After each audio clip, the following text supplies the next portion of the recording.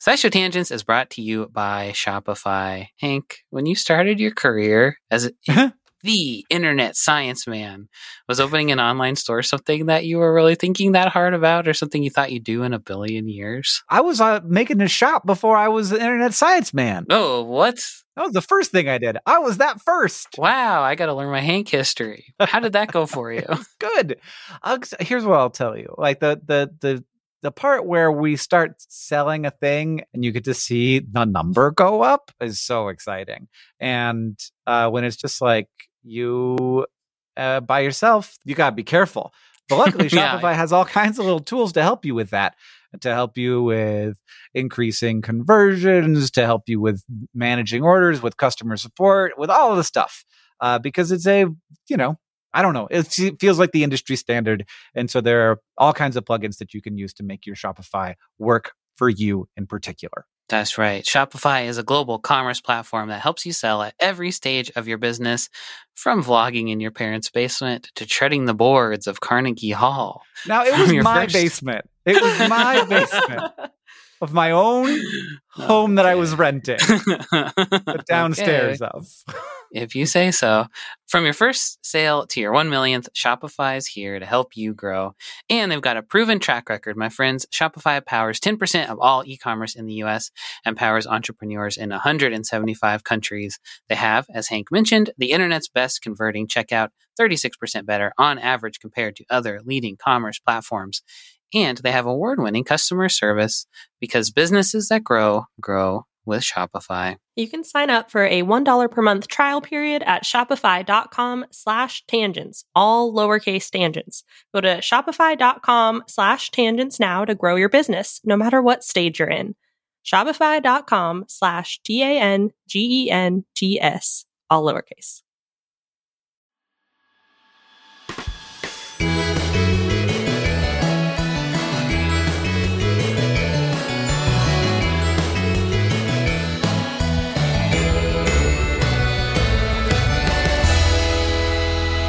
Hello, and welcome to SciShow Tangents, the lightly competitive knowledge showcase starring some of the geniuses that make the YouTube series SciShow happen. Today, as always, we are joined by Stefan Chin. What's your tagline? Victory Royale. We've also got Sam Schultz. Oh, shoot.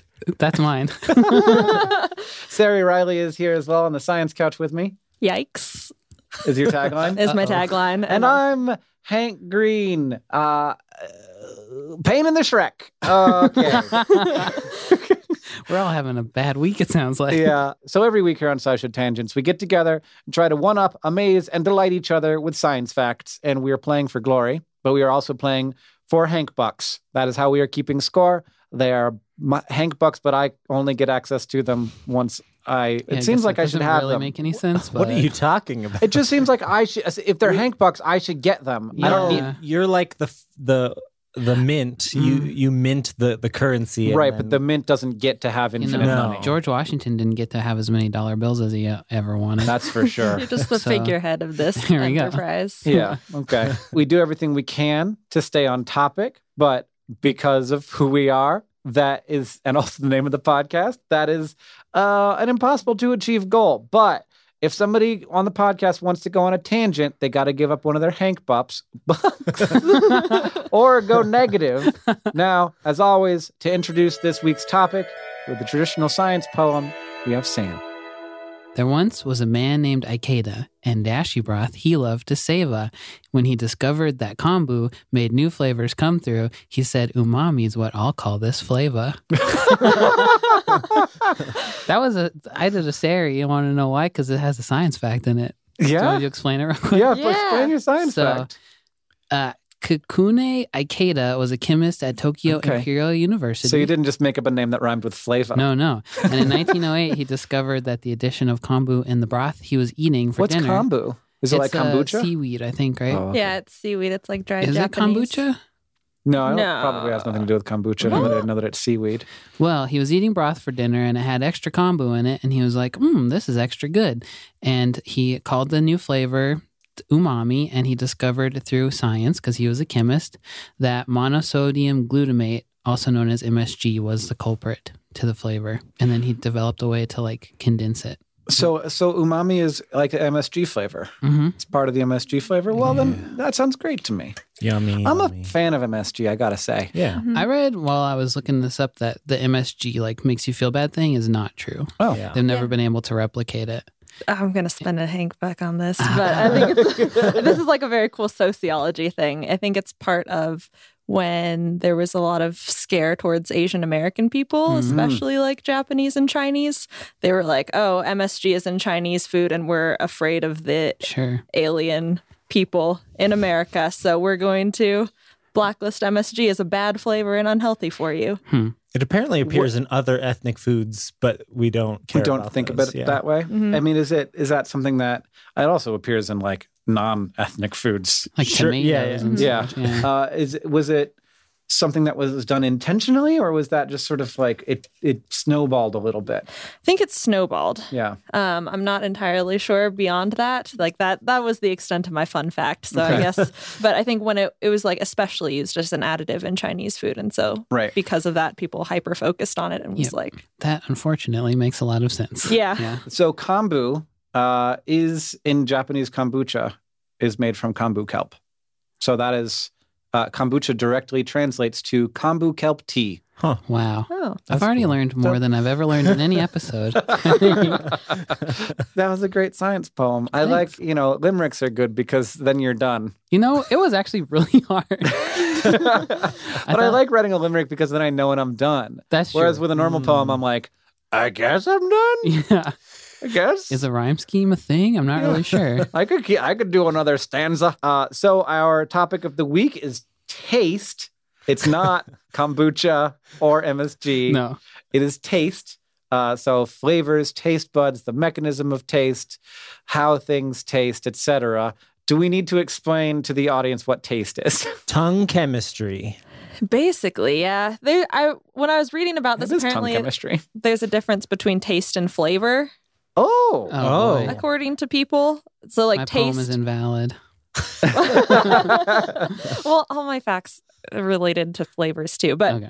taste is specifically tongue chemistry. So anything from your Ah. tongue to your brain. Mm. But then flavor can also involve mouth feel. So Mhm. like chalky Huh. mouth feel Oh, huh. or smells like Okay. odors. So Yeah, okay. the flavor, you'd say like Okay. this wine has a flavor Well, so and also a taste. I know that I think we've talked about on SciShow that like your sight also plays a role Oh yeah. in taste and flavor, or one of those. Now I'm Flavor, not sure probably. which Flavor, I term think. to use. Yeah.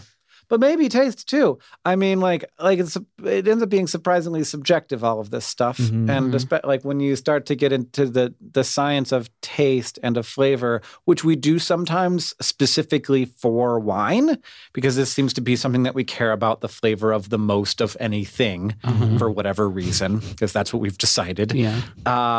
That when like things that shouldn't matter, like the color of the glass you're drinking out of, but also even for people who are like super expert sommeliers, when it comes down to it, they're like, once you get to a certain level, you're like, it's not that different. Once you get in, like, once Yeah. a wine is nice, they can taste different, but like whether it's good or bad has much more to do with your subjective taste than it has to Yeah. do with anything objective. So Or a how wine much that you paid costs for it. $1,200 might be to you just as enjoyable as a $50 wine. Yeah. Or to me, That's a as lot. enjoyable as a $5 wine. Yeah. Because they all taste the same to me. But chemically, taste is just, we have a certain number of receptors in our mouths that different kinds of molecules can bind to, and they send different signals, and there are not very many of them. There's Yeah. just like the sweet, sour, bitter, Umami. Salty. and salty, and umami. Salty, yeah. I forgot about salt. How could you forget about salt? It's great. It's the best one. What is sweet without salt, you guys? It is the best one when you're old. I don't like sweet stuff anymore. You know what I like is like salty sweet stuff. Like Yeah. like I literally like crack salt onto cookies now. What? Oh, you're Get out of that's here. Not right. I do it. Okay.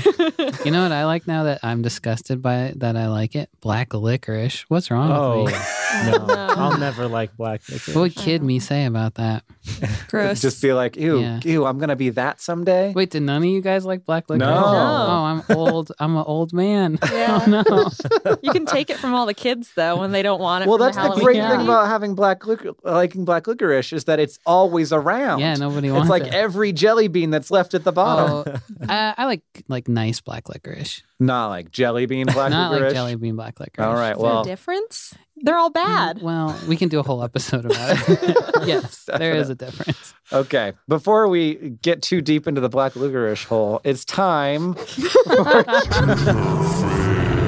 Truth or Fail is the segment in which one of our panelists has prepared for us 3 science facts for our education and enjoyment, but 2 of them are lies. One of them is true. The other panelists have to figure it out either by deduction or wild guesses.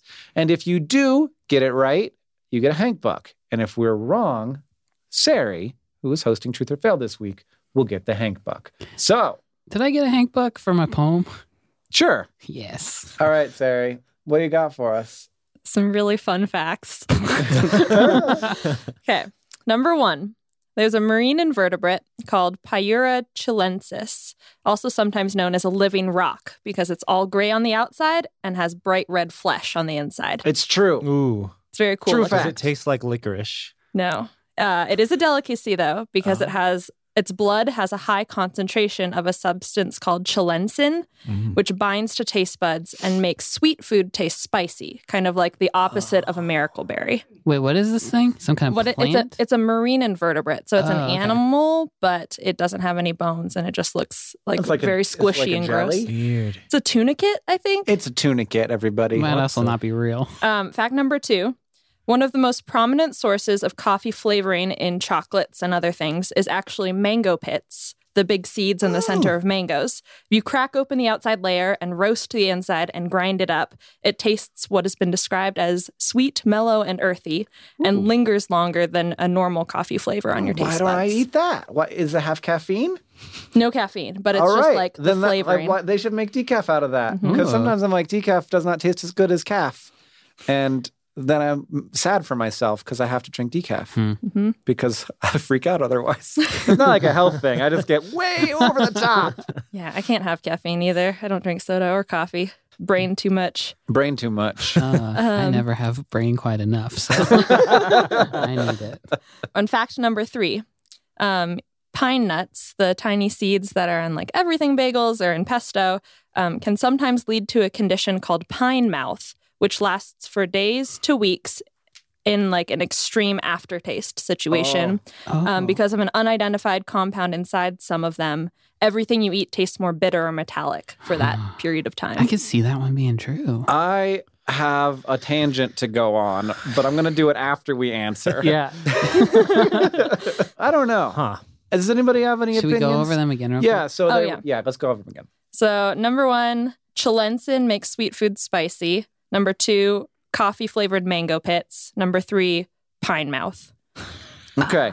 I feel good and strong about coffee flavored mango pits because I feel like where the place where we get artificial flavors from is often natural but different from the thing itself. Sure. But like at the same time, it's not like there's a shortage of coffee, but I guess it Yeah. lingers That's longer. what I'm thinking. Okay, I don't think it's that one. You don't think it's that one? I want it to be Pine Mouth. I think pine Because I mouth kind of feel like sounds I've had good Pine to me Mouth too. before. Yes, this is what my tangent is about. Okay. But not to do with Pine nuts. Huh. Or something. with pine nuts as we traditionally eat them. Oh boy, I'm excited for that. Makes it sound very ominous what you did with these pine nuts. It's definitely They all sound fake to me. Well, Okay. I don't believe any of it. I think it's a trick question. I want it to be The Rock Yeah, me too. because that's like a really weird transformation of flavor to go from sweet to spicy. But I guess if you can transform other flavors, Yeah. maybe you can transform But all flavors. The problem I have with that one, and I feel like I don't know if I end up being wrong about this, I'm going to seem like a total dummy. But the problem I have with it is like the spicy receptor, I think, is just the pain receptor, Ooh. and so to turn your pain receptors into something that can receive a sweet, I don't know. I guess it's possible. But maybe it like reacts with your saliva in a way that like Yeah, no, creates now a that I've said it, it could compound. I totally don't be know. possible. Because proteins can deform, man. Yeah, deform them. I feel like that one is not real. Now I'm that you say going to that. go with pine mouth. Yeah, me too. Ooh, I'll go with the rock. Steph's going for the rock. It was pine mouth. Pine mouth! So before you explain pine mouth to us, I want to go on my tangent and spend the Hank Buck that I just made immediately on the time when I was out with Catherine hiking through the forest. What did you eat? And I found pine nuts, what I thought were pine nuts. They looked exactly like pine nuts. And possibly they were pine nuts. And I put like a handful of them in my mouth. So they're in a pine cone. I like broke open the pine cone. Pine nuts were in there. And I was like, pine nuts. Oh, I love pine nuts. They're super tasty. I put them in my mouth. Turpentine. Oh, no. Like I poured turpentine in my mouth and I tasted it for a day. Oh, no. And so that made me think that maybe this was a true fact. Yeah, maybe you got And it was roast them or so something. bitter. I don't know if I got something that wasn't pine nuts Mhm. or if you have to prepare pine nuts in a certain way before Yeah. they're edible. I tried to look that up really fast. I was unable to. So I don't know what I ate, but I always assumed that I ate pine nuts that just weren't roasted and had like all of the Yeah. like volatile chemicals burned out of them. But I will say that I love pine nuts and that was terrible. They're very expensive, so finding a bunch of free pine nuts know, it's on the true. ground is It's really true. great. Yeah. Kids, don't just eat stuff in the forest. How old are you when you did that? he This named was probably Catherine, 6 so- years ago. Oh boy. Yeah. Too old. This was in Montana, so in the last 15 years. Sari, tell us about pine mouth. Yeah, pine mouth, also known as pine nut syndrome. Definitely got that. Got PMS. Yeah, that's what it's abbreviated to, PNS in all the papers. But apparently between July 2008 and June 2012, the FDA received 501 consumer reports of prolonged taste disturbances after eating pine nuts. Just people calling and being like, what happened to my mouth? Because it can last. I've had a prolonged taste disturbance. That happens to me with Splenda, by the way. I have a prolonged taste disturbance, which is not unusual. Just like everything tastes sweet for like But how long? 6 hours. This is like up to 4 weeks. Like all your food just tastes shitty. The interesting thing is it's not an allergy.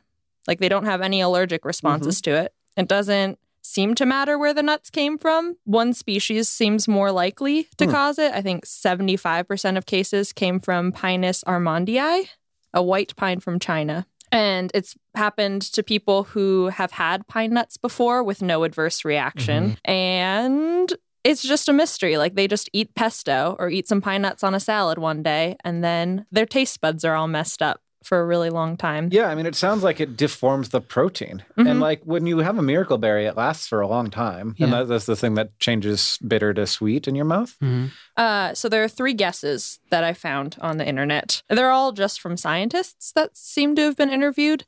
One of them is that it's a phantom taste caused by nerve damage of some sort. gosh. So we haven't found a neurotoxic agent in pine nuts, but it's possible that because of the way these particular nuts were processed, or like certain species could have some sort of nerve damaging agent that really messes with your taste buds. And so it like lasts until your taste buds regrow. Another idea proposed that the metallic taste is because of in your gut, there are bitter receptors similar to on taste buds, apparently.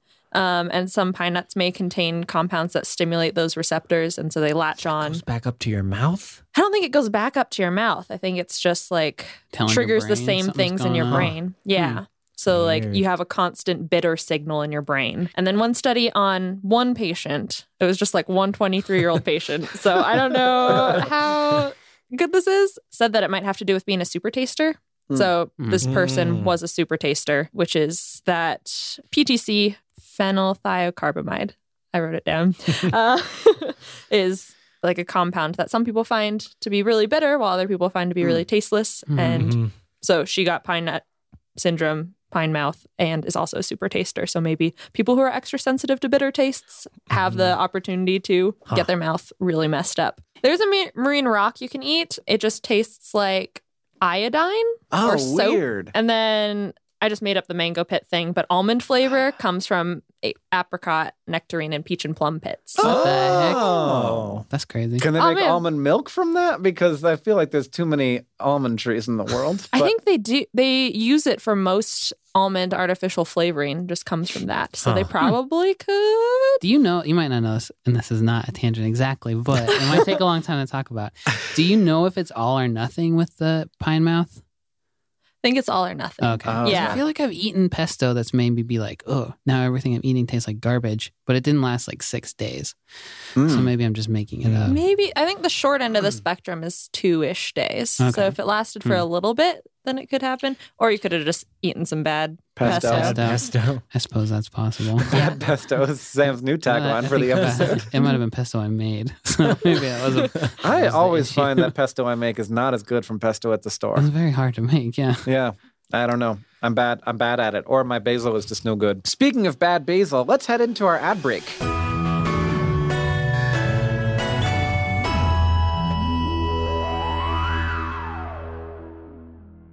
SciShow Tangents is brought to you by Rocket Money. If I asked you how many subscription services you had, you think you could name them all? And before you just start naming streaming apps, remember that basically everything has a subscription these days. Video games, dating apps, food delivery apps. It's a subscription service world. We're just living in it. And with all of these subscriptions, it can feel like money is just flying out of your account, and that, frankly, sucks.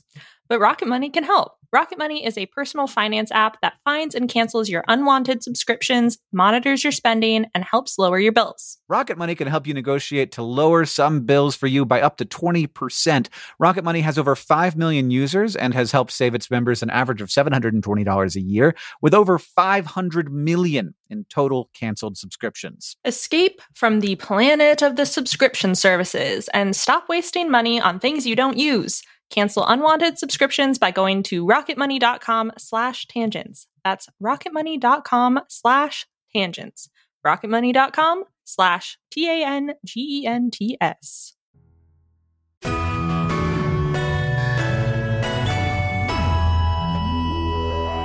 And we're back. I have 0 points. I lost one talking too much about pine nuts. Stefan has 0 points. Sari, you got 1 point. Sam, you got 2. You guys are screwed. It's time for the fact off, where Stefan and I have each brought a fact, an attempt to blow the other panelists' minds. The presentees, the people we're telling our fact to, both have a Hank Buck to award to the fact that they like the most. However, if both facts are a giant snooze, you can choose not to award us any Hank Bucks and just throw them in the trash. And I'm ready to give mine, but I guess we have to decide who gives their fact by having some kind of taste-related Are you a thing. super taster? I am. Go first. Okay. Great.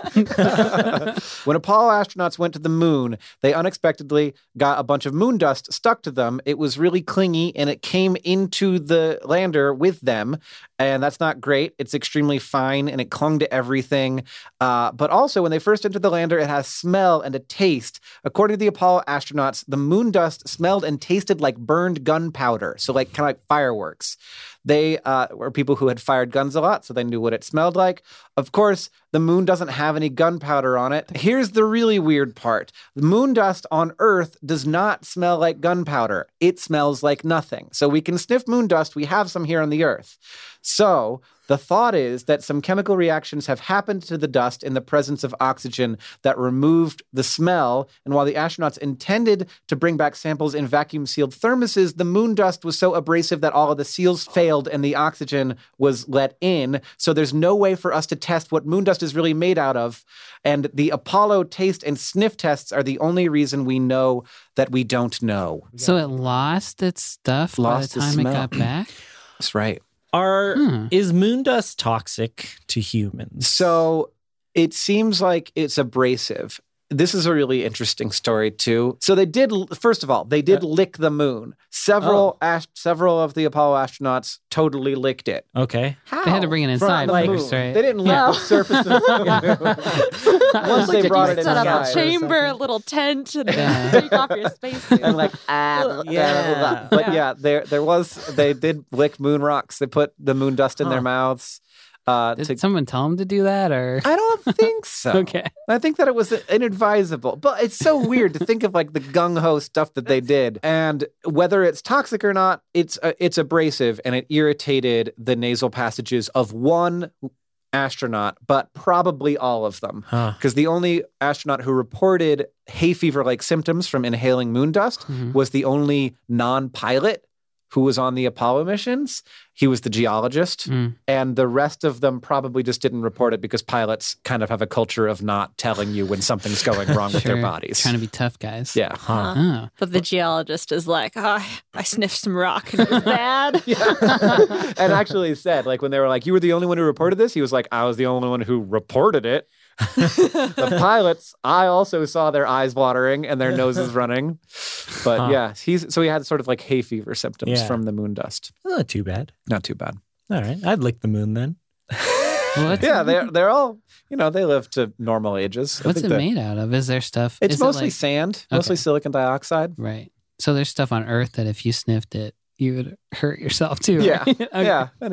Cool. Sucking any dust. Yeah. It could give you allergies. Sure. Yeah. And so they think that probably once it hit oxygen, it started to like volatilize, and some of these, post gunpowder, like burned gunpowder smells started to form, but then they continued to oxidize until it was smellless. So we don't know we don't really know the chemistry of the moon, right? Because all of it got contaminated with oxygen. Yeah. So thoughts as to why it smells and tastes like this are wide-ranging, and they're only hypotheses and cannot be tested because all of their vacuum thermoses failed. All of them. Guys, get your stuff together. Don't put sand on the rim of your vacuum thermos. Oh, they probably thought that we'd be living on the moon by now, so they didn't really care that much. All right, Stefan, what do you got for us? So bees, when they're flying around between different plants, can get exposed to pesticides that are on those plants. And there have been many studies done to try to show the effects of those pesticides on the bees.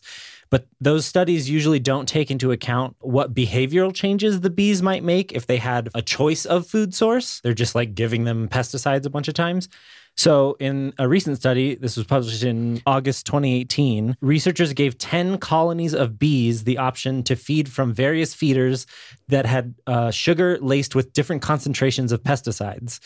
And over the course of the experiment, they found that at first they avoided them, but then they developed a taste for the contaminated sugar and began to consume that preferentially. So they're like... They addicted to the pesticides? Yes. They're like, it's like spicy food. It hurts. Yeah, but it's also kind of good. Ooh. I kind of like being near death.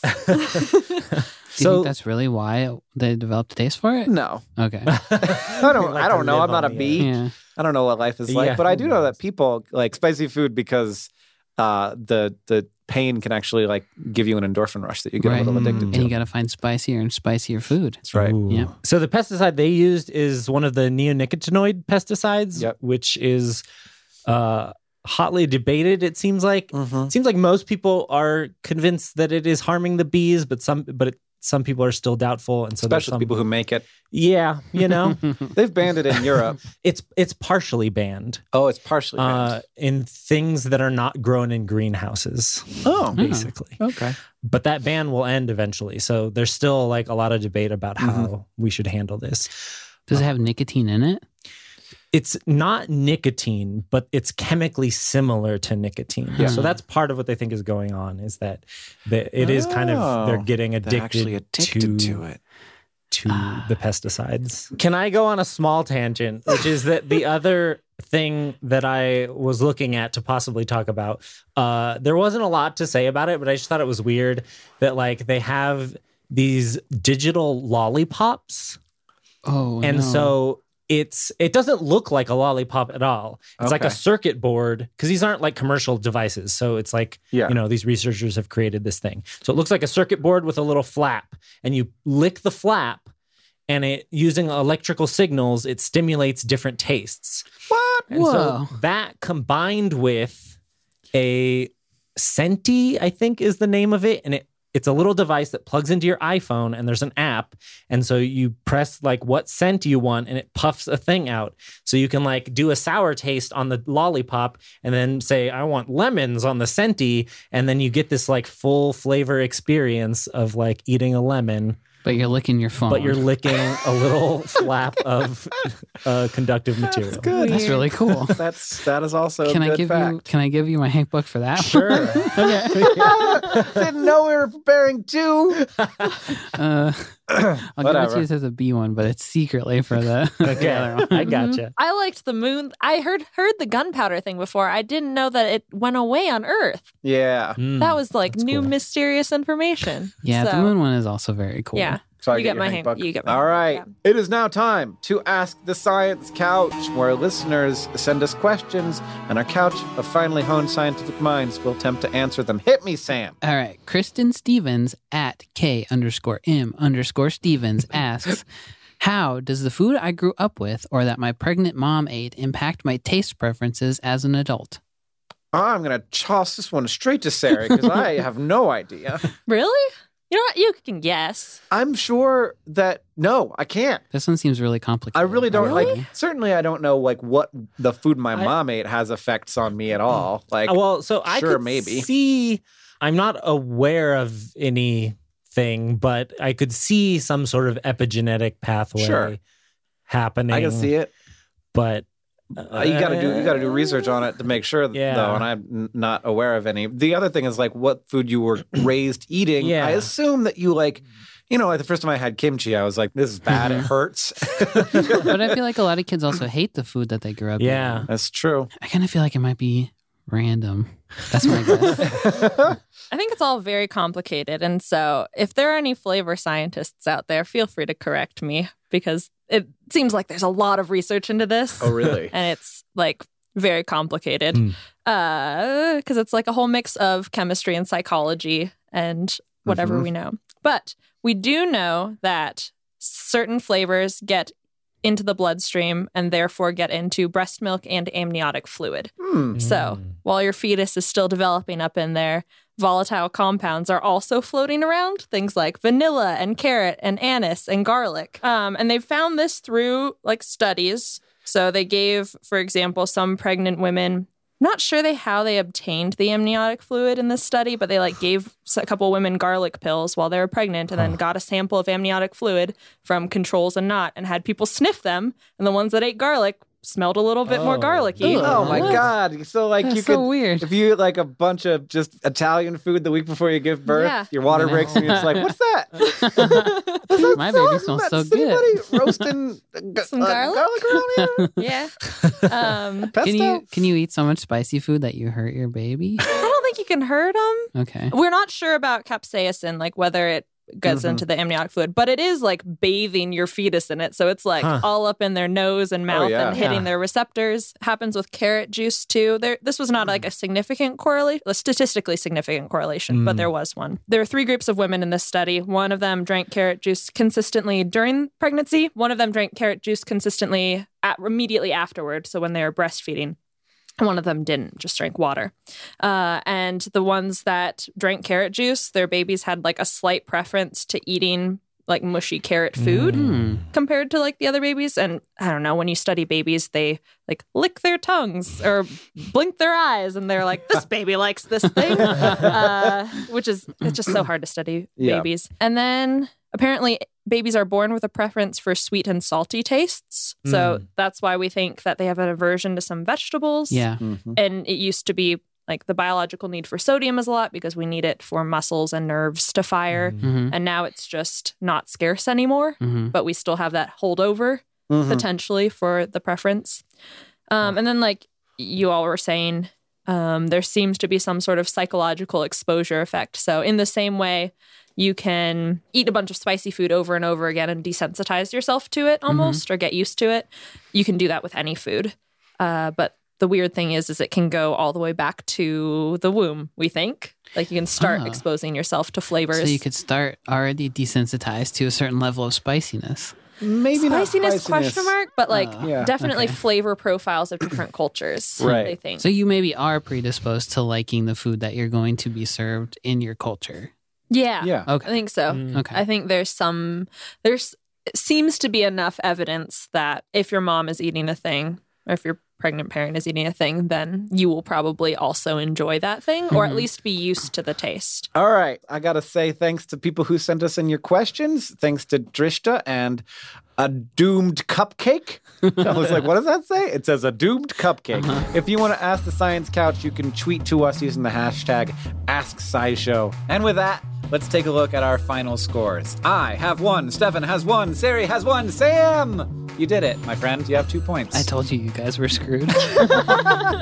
If you like this show and you want to help us out, it's really easy to do that. You can leave us a review on iTunes. That's helpful and helps us know what you think about the show. You can tweet out your favorite moment from this episode. And finally, you can just tell people about us. Thank you for joining us this week. I have been Hank Green. I've been Sari Riley. I've been Stefan Chin. And I've been Sam Schultz. SciShow Tangents is a co-production with WNYC Studios. Our music is by Joseph Tuna Medish, and our art is by Hiroka Matsushima. Our social media organizer is Victoria Bongiorno, and we couldn't make any of this without our patrons on Patreon. Thanks, and remember, the mind is not a vessel to be filled, but a fire to be lighted.